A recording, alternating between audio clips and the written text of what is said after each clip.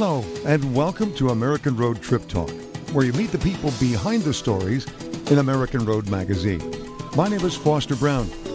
This edition of American Road Trip Talks goes behind the scenes of an article and picture that appeared in our spring 2015 issue. The focus was on a remarkable sculpture display in the town of Troy, Ohio, near Dayton, featuring a 31-foot tall sculpture of Abraham Lincoln that will delight all of you Lincoln fans.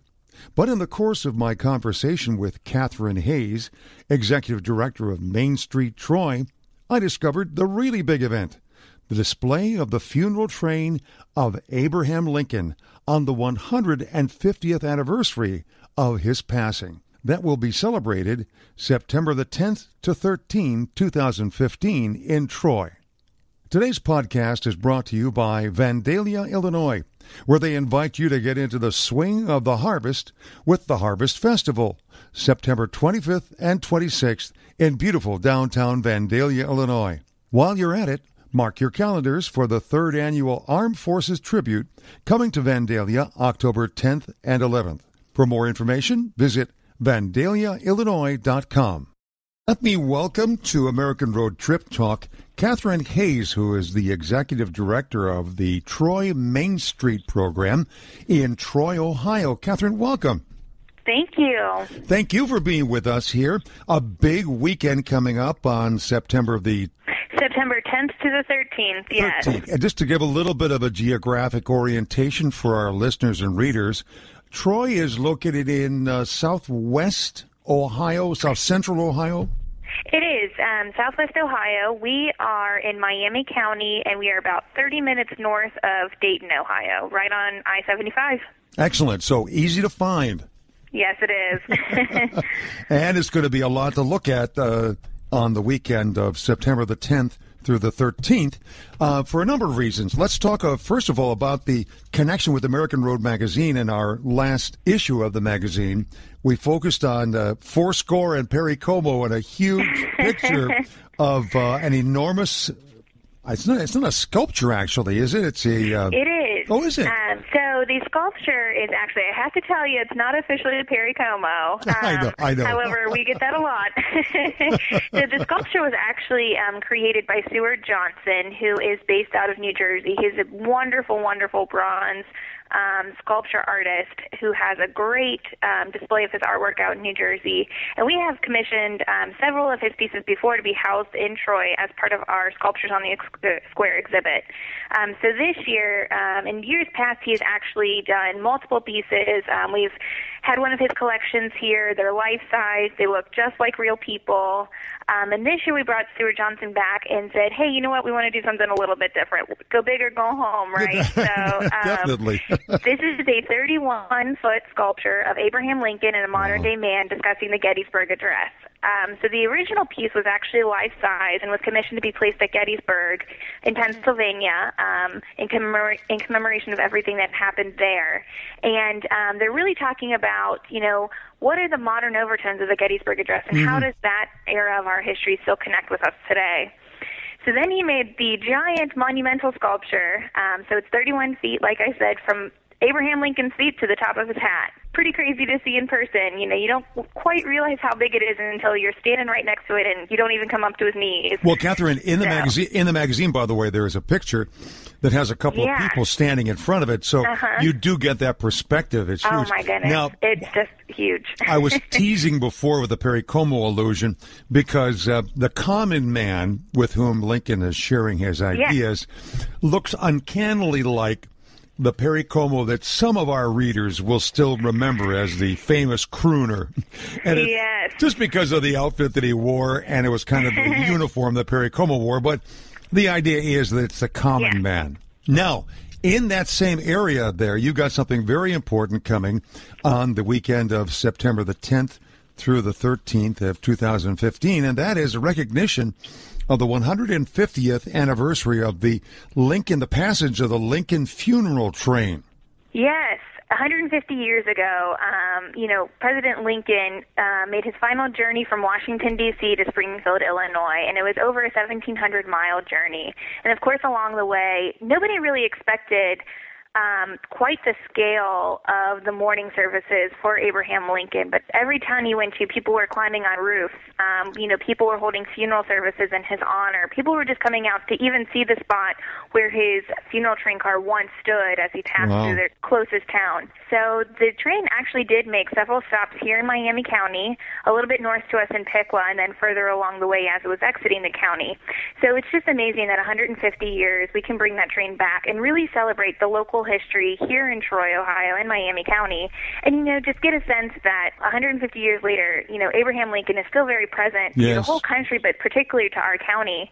And it also gives us the opportunity to, again, remember the people in Miami County that served in the Civil War and were a big part of that era. So it is not the original train, unfortunately.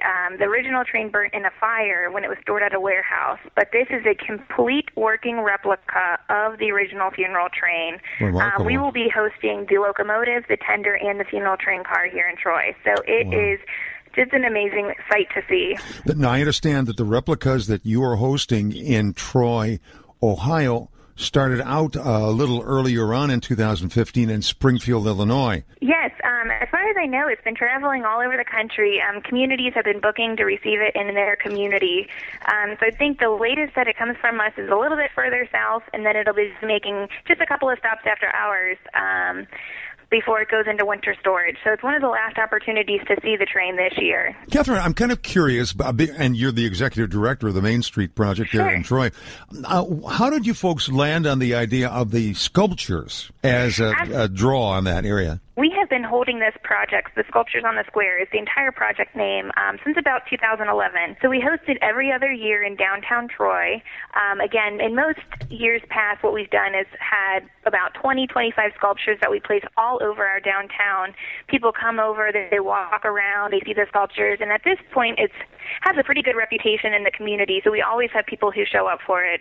We do a lot of marketing and media around it, and the big idea is really kind of twofold: to get people in to celebrate and move around our downtown and realize a lot of the great things that we have here, but it's also to provide free, accessible public art to the community. I think that's just another thing that enhances the quality of life in a community, and it's perfectly free. Nobody pays an admission fee to see any of the sculptures that we host here.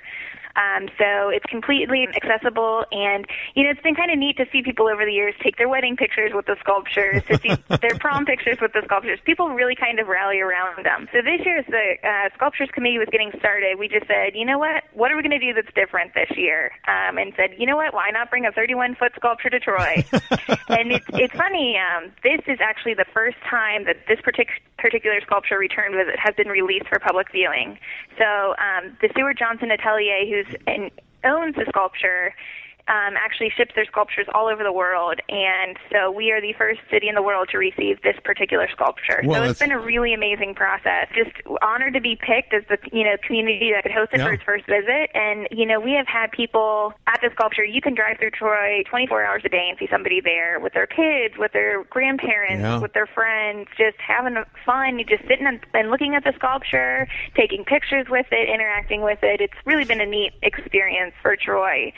And it kind of just happened as a coincidence. We didn't even think about it being the 150th anniversary of Lincoln when we did the sculpture. So it kind of worked out that way, and people just really got involved in the whole Lincoln theme. So we've kind of quoted it, the Summer of Lincoln here in Troy. We had the sculpture, which then kicked off a Lincoln film series.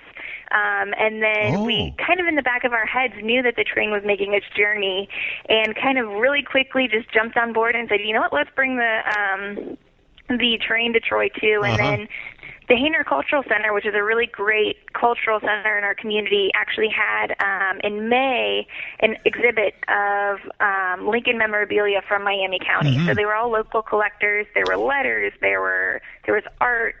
There were photographs. It was pretty neat just to see, again, the local history surrounding Lincoln. Tell me the web address to get to your town's homepage. Absolutely. It's www.troymainstreet, all spelled out, .org.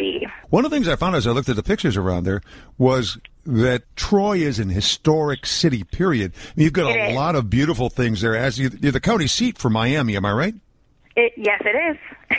And because of that, We are a beautiful historic downtown, so we're really hoping that visitors take advantage of that while we're here.